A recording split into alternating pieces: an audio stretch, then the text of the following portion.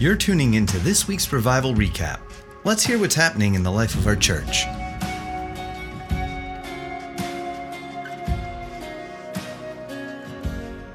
All right. Here we are again. Hey, everybody. Welcome to our Revival Recap. Today we're chatting about highlights from our Saturday night meeting. I'm Clint Davis. I'm here with one of our senior leaders, guru of the martial arts, defender of the faith, Eddie Tate. We need a big applause and like bell ringing, all that stuff. What's up, Eddie? How you guys doing today? Yeah, man. Good. Hot Texas. Yes. Wow. Yeah. The center of the sun, huh? So Saturday, awesome, great time. It was so good to be together again, coming off the back of baptisms the week before. So, I love it. Hey, it was packed house on Saturday. Yeah, it was. Really good group. A lot of visitors, too, which was awesome. A lot of visitors, lot right? of visitors, yeah, awesome. A lot of visitors out of town, out of state, out of country, I think. Yeah, a couple out of country. Man, that's so good, huh? Yep, love it. I was amazed. You guys said, hey, who's visiting? And all these people stood up. Like, no, somebody's got this wrong. Yeah, there was over 30 visitors this week. It was wonderful. So awesome. So I always ask this, what about Saturday stood out for you? You know, sometimes we don't get to see what you guys are feeling or picking up or after the fact or testimony, something like that. What was Saturday like for you? Yeah, it was amazing. It was such an amazing time of worship, really just a pleasing presence of God in the room and just a building sensation of God's moving us forward constantly. It's not just hey, we're going to come back on a weekend and maybe recharge. It's going from glory to glory, progressing. And, afterwards, just during the ministry time and how I saw people responding and just how they were ministered to and just the testimonies that come out of it, just a lot of freedom, a lot of breakthrough. It's an amazing night. So good. It's actually hard to think that we're coming up on our 1 year celebration. Oh, wow. It's amazing. I mean, that's crazy. It doesn't really, we have to keep reminding ourselves it's a church plant. It doesn't really feel like a church plant. Right. So much happening. God's up to so much. Yeah, it's we're not planting anything. We're holding and stewarding what he's doing. Right, that's exactly right. That's it. That's so true. Yeah, that's a good way of doing it. So, Eddie, you preached a message titled Facing Your Giants. Yeah. Yep. I need the James Earl Jones voice on there. Facing Your Giants. Why this message? Why now? What was your heart behind this message? I've got a real heart for the city of Austin, and I've said it many times from the stage, but seeing a city that breaks off fatherlessness, and the amount of people that I've talked to in the city and just over time in the last year, I would say, is the one thing you hear is, oh, well, this city is, and they name these giants that seemingly rule over this city and why it can't happen or it's going to be hard. And that's just been a personal thing. And then just in seeking that out and praying into that myself, it's like, how many times do we face giants of a region? And then have we even conquered our personal giants to have the capacity to understand how to address giants? Both personally and in a corporate setting. And it's been something I've really been praying into the last few weeks, and it kind of just stirred up in me like, man, there are giants that we face, and we're fighting them instead of letting them be defeated. That's so true. Yeah. That's so true. And we keep fighting them because we almost refuse to accept that they're defeated. Right. We empower them by giving them our attention. Man, that's huge. Yep. So what I'm hearing you say is that there's a personal element that when you defeat that giant personally, it actually impacts the world around you and others and cities. Without a doubt. Because you've actually demonstrated what it's like to be a giant killer. And giants are as big as we allow them to be. And when we realize who's inside of us, giants diminish in our midst. Right. Now, some of the things you said on Saturday in your sermon was, if we don't live in our identity, we set a very low ceiling for our children and for the next generation. Yeah. If we're not fully That's not a small statement. No, That's a big statement. It's not, but it's really, it comes from that concept. When I first went to Bethel, I remember Bill talking about our ceiling is the next generation's floor. And I'd heard that said in different ways, but it's the fact that if we don't realize who we are, if we don't walk out the fullness of our identity, our children and the generation that's actually watching us, they're watching us. Whether they say they agree with us or not, they're watching. Right. If we don't demonstrate the fullness of who God's created us to be, we've actually shown them, oh, there's not an achievable place for you to go. So they start at a lower place. When we live out the fullness of who we are, we actually empower them to say, wait, they've done it and I can do it too because I've seen it modeled. I know what's possible. That's something that's, alarm bells go off in my head with that because I'm thinking, we live in this postmodern age where values are being broken down, culture's being broken down, and really the attack is on anything that's absolute. We come from a standpoint of faith where there are absolutes. Right. There are absolutes in God. And so, you hear a message about facing your giants, and, honestly, it's a title that's been preached like a lot of times. Right, right. But then you got to recover your mind around that and go, no, this is real, and this has probably more impact on this theme in this age, this postmodern world, than in a long, long, long time. Right. Yeah, and you even said it. One of the social giants that kind of the world is facing right now is the separation of generations and the individualism of people. They're living these lives that are becoming siloed and identified as an individual process instead of realizing that it is all connected all together. And when we allow that to become the reality instead of the thing that we defeat, we empower that separation and that isolationism. Wow. Yeah. I mean, you're saying that by us not defeating our giants, we're empowering man. I mean, I'll be honest with you, man. Sometimes giants come out, I just want to run and hide. I don't want to stand and face that. I've hidden from plenty of giants. I get it, man. But I have to know who I'm called. I'm called more than a conqueror. That's right. So I don't have to fear the giants. That's right. Now, in our prayer lives, you made this statement as well, and you said, in praying, you face your giant. In praying, you face your giant. Now, what are the dynamics? What are the practicalities of that? Because there's something about having rest in prayer, but a giant leads me to want to do. It does lead me to want to wave my arms in the air and beat the air, Oh, yeah, totally. I look at it as this. When I'm in prayer, and it's my time, my personal time in prayer, there's different aspects of prayer. I mean, if I'm praying for something with a target in mind, that's one thing. But when I'm doing my personal time of prayer, when I'm spending my God time, I'm actually focused on the only giant that matters, and that's Him. And when I actually give my attention to Him, I'm defeating all of the other giants in my life by empowering the only one that matters. So in my prayer time, I defeat my giants in prayer time by acknowledging who He is in me, and who He's called me to be here. So that realization of who I am, who He is, and the unity between us, I walk out of that prayer time, and now the giants actually are very insignificant and small in my life. That's amazing. What you've kicked into there is something where I almost, and I'm sure a lot of people like this, I almost get stuck in that place of wanting to know all the details of the thing I'm facing, and that leads me to a place of, okay, well, I have to pray into this, I have to do that, I have to do this. All these I have to's, because I am basing it on the details that I want to know. Right. What you're saying is just get with God. He knows the details. Right. Let Him deal with them. I mean, if we stay in the aspect of I want to know the details so that I can be equipped to figure it out and to fix it, then we've actually taken all of His responsibility and job in our lives for ourselves. Yeah. Like, we've actually taken His job. We've actually said, God, it's okay. You tell me what all the details are, and then I'll fix it. And it's like, whoa, wait a minute. I don't need to do that. When my kids have an issue that they cannot fix on their own, they don't have to run to me and say, okay, how do I do this? They just come and say, Dad, I'm like, I'm there for you, and I'll take care of these things because I love you and I see what your needs are more than you see them. Wow.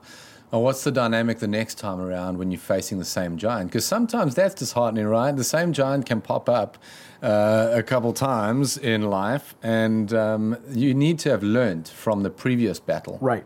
And it's I've spoken about it a few weeks back. You don't start over, you start with experience.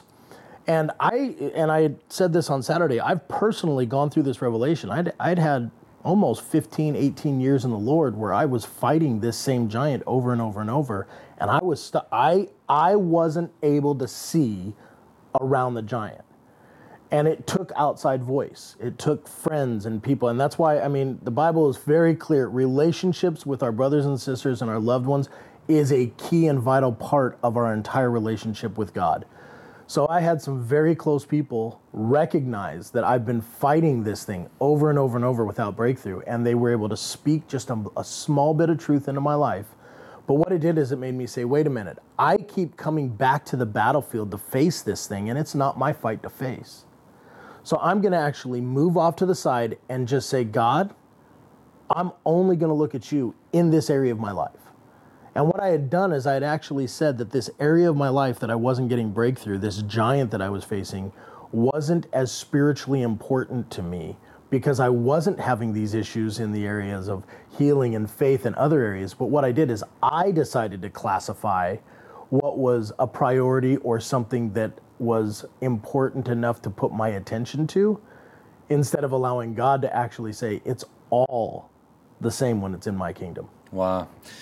So let's touch on that a little bit about friendships. You did mention on the weekend about, you asked the question, who has those friends that'll just call you out, you know? Who'll just call you out. Yeah.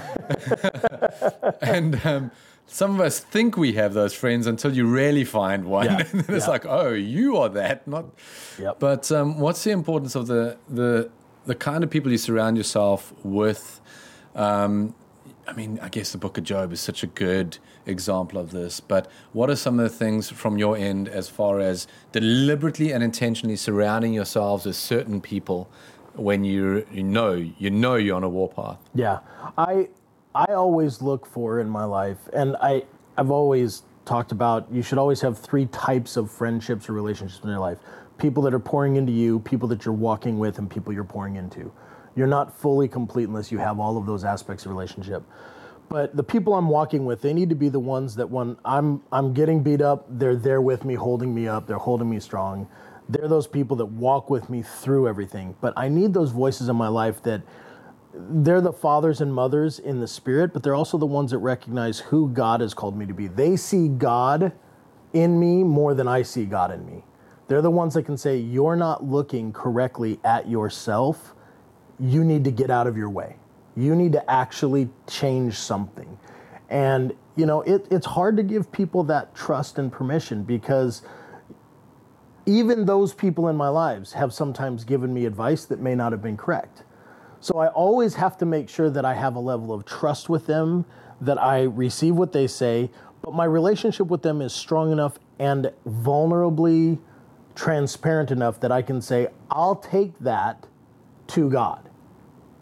And if I come back and say, no, I feel you're off, and they are adamant against it, I weigh that, because those relationships have gone through the testing that it's like, okay, you're going to give me advice and correction, but I don't have to listen to it. And our relationship stays strong enough to where we can agree to disagree and still be strongly related. And you've got that foundation of honor flowing.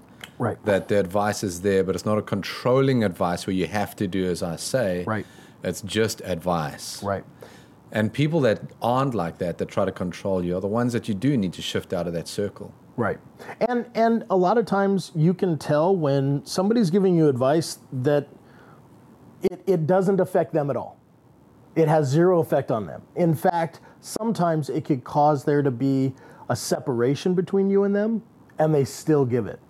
I love the friends that are willing to say things to me that could be offensive, but they say it out of love because they care enough about me to not care if the relationship is going to get tainted by the truth that they need to speak. Yeah. They're looking after your best, right, and your outcome ahead of the relationship, right, actually. Ahead of their comfort, and that actually strengthens the relationship. Completely down does. The line, yep. If we receive it the correct way, right. There's something about if you've had hurt in the past in friendships or family or whatever emotional trauma you might have had, that along this journey there's some healing to do so that you can openly and healthily accept that sort of critical advice, right? Very constructive, so. Critical advice. And it is difficult, but you cannot take the hurts of a relationship and put those hurts onto another relationship. That's right.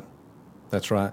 You said these voices that speak to you, that remind you of who you're supposed to be. You also mentioned on Saturday about being your own giant, looking in the mirror, right? And you're your own giant, and right. You don't see yourself how you actually are. Right. And it's When I look in the mirror, do I see what's wrong or what's right? Do I see the things that need to be fixed, or do I see the things that please him? God is he's perfection, and he's the author of perfection. So he created us in perfection. We are imperfect, but he created us in perfection. So when we see ourselves, do we actually see all of the things that are wrong? Do we see all of the I can'ts, I won'ts, I'm not able to's, I've had these experiences, these have been my fault, everything's again. Do we see all of the negative, or do we say, God, I'm looking at who you designed. I may not understand it, but I'm looking at it, and I'm going to actually step into what you've designed, even if I can't fully comprehend it yet, because I trust you. I don't want to be the giant that keeps me from stepping into my identity. That's amazing. Some of us need to just stop right there, pause the podcast, go put some music on, just spend some time with God and just let him speak identity over you. Don't feel like you have to push through the podcast. Right. You can come back to it, It's really good. I made this practice a long time ago, and I still do it when I feel I need to, and I've taught my kids to do this. God, what do you think about me? And then wait. Don't be in a hurry to answer it for him. And write it down, maybe. And write it down. Yeah, make declarations. My children were raised that every night they went to bed, we did a prayer, and it wasn't normal. It was, I am a world changer. I have a prophetic. They made declarations over themselves because that's what God said about them. So if they know who they are by declarations, they're not going to battle the doubts the same way. Yeah, things come and make you question things at times, but they have those things to stand on. And it's, God, what do you think about me? You think I'm a world changer. You think I have a prophetic anointing. You think I'm going to change every person I come in contact with. When I start to say those things over myself, I'm like, I'm going to agree with that. So. Right, that's good. That's good practicality. Really good practicality. Now, don't just go do it for your kids. Do it for yourself. Right. As well, right? Hey, put the oxygen mask on you first before you take care of the kids. That's right. When you speak about being your own giant, you said this as well. You said, what have we said that we can't do that actually we just won't do? Yeah. That's kind of calling people out. Kind of, yeah. That's the line that made it the Eddie Tate preach. Yeah. There's so many times that we look at things and we accept the defeat, and that's where the giant becomes real. We say we can't, and it's actually, no, are you just not willing to do what it takes to get there? Because you have to step past fear a lot of times. You have to step past comfort. You have to step into offense sometimes. There are things that are going to be hard, really hard to do. So are you not willing to do that because it's going to hurt? Or do you really believe you can't? Because I can do all things through Christ who strengthens me. All doesn't have a limitation, so I shouldn't allow myself to be limited. And I will say, again, in this postmodern world, the key is how you said it. Mm-hmm. I can do all things through Christ. Right. We're in a world today where this power of positive thinking and motivational speaking is actually, I'm going to say it because I'm not, let me just be clear for the podcast, I'm not a Bethel church staff member, so don't be sending emails or anything like that. I am just, you can put your target on me, it's all good. You get me on Instagram or something, but I'll say this, it's an anti-Christ message. To preach that you can do everything in your own strength is actually, you're removing Christ from the equation. Right. And as an absolute truth, we just don't believe that's right. Like, it is in your relationship with God, with Christ, that you find this strength and the ability. That's right. So good. So you said this one. Here we go. Here's your turn to be in the hot seat. Oh, boy. Right? Here we go. Here's your turn. You said this. Help me understand this, because this is a very, very dynamic statement. I'm using the word dynamic, right? Right. Those who don't experience some level of fear are probably not moving. Mm-hmm. I didn't get you word for word, but it's pretty close. Pretty close. Yeah. So, hey, what's up there, do we have to have fear to be moving forward? What's going on? And, there's two sides to every coin. I always talk about the Word of God has dynamic tension between two truths. It's never opposing itself. It's dynamic tension between two truths. And this is one of those sides of that. I could probably do a whole message on the opposite, but the reality is when we are not stepping into a place of fear, if something hasn't challenged us to make us feel like, oh, I don't know if I can do this, we're probably sitting in a place of comfort, and we're not probably moving forward in the way that God would intend us to. Now, there are seasons of rest. There are seasons when He wants us to have a Sabbath. He wants us to be able to breathe. He wants us to be able to sit in the glory and have those things. But if your life is comfort, you're probably lacking the next thing that God wants for you. If your life is only full of fear and challenges, you probably need to slow down and take a break. Right. Yeah. Right.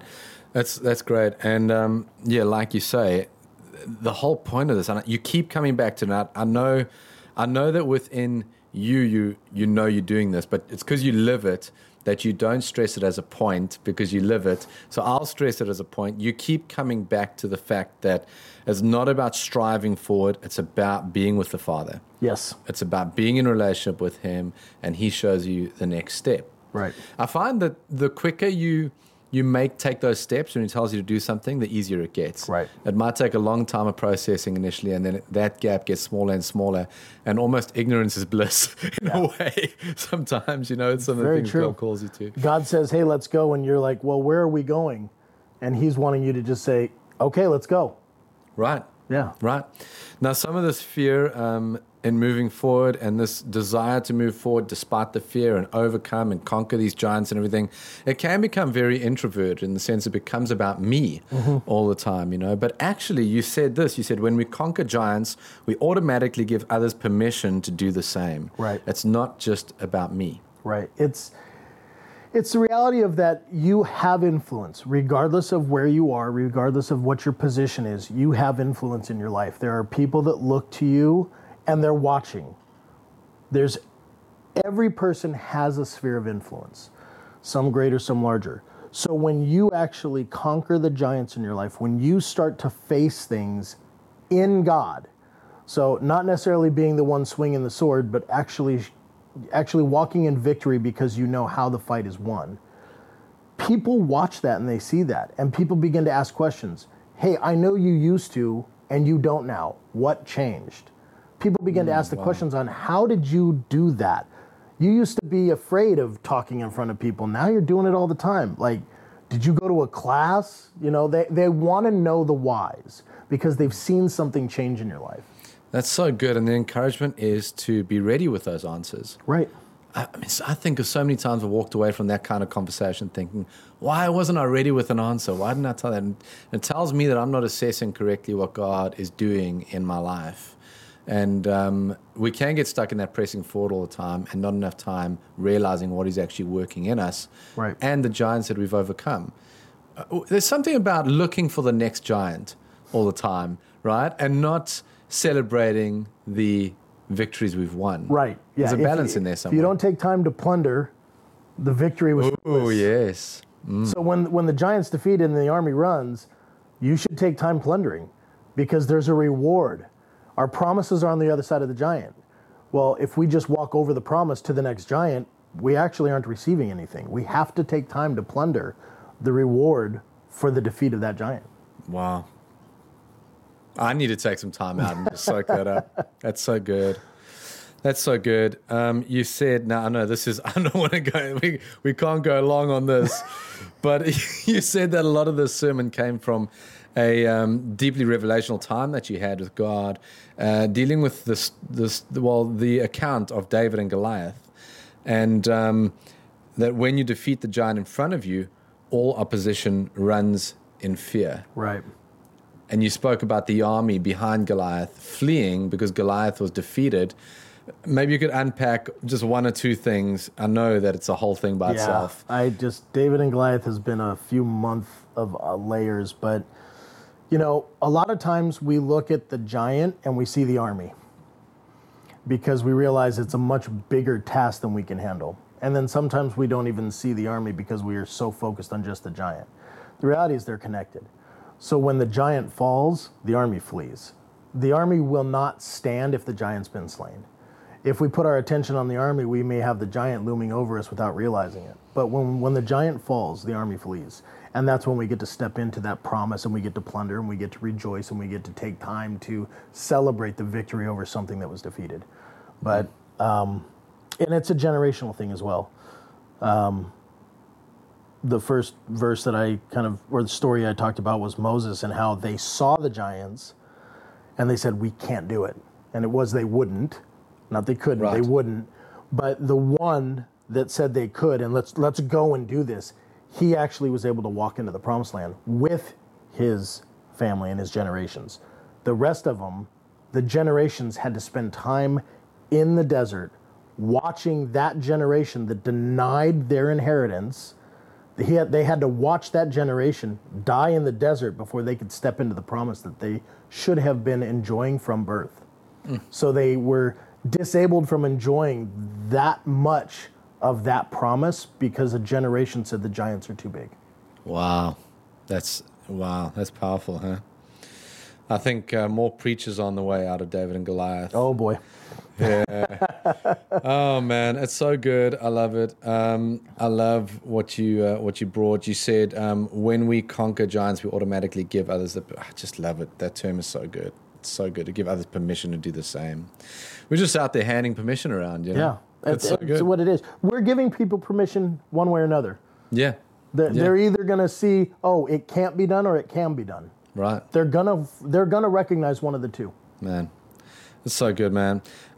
So how about this? Did you have a single highlight that came out of Saturday night?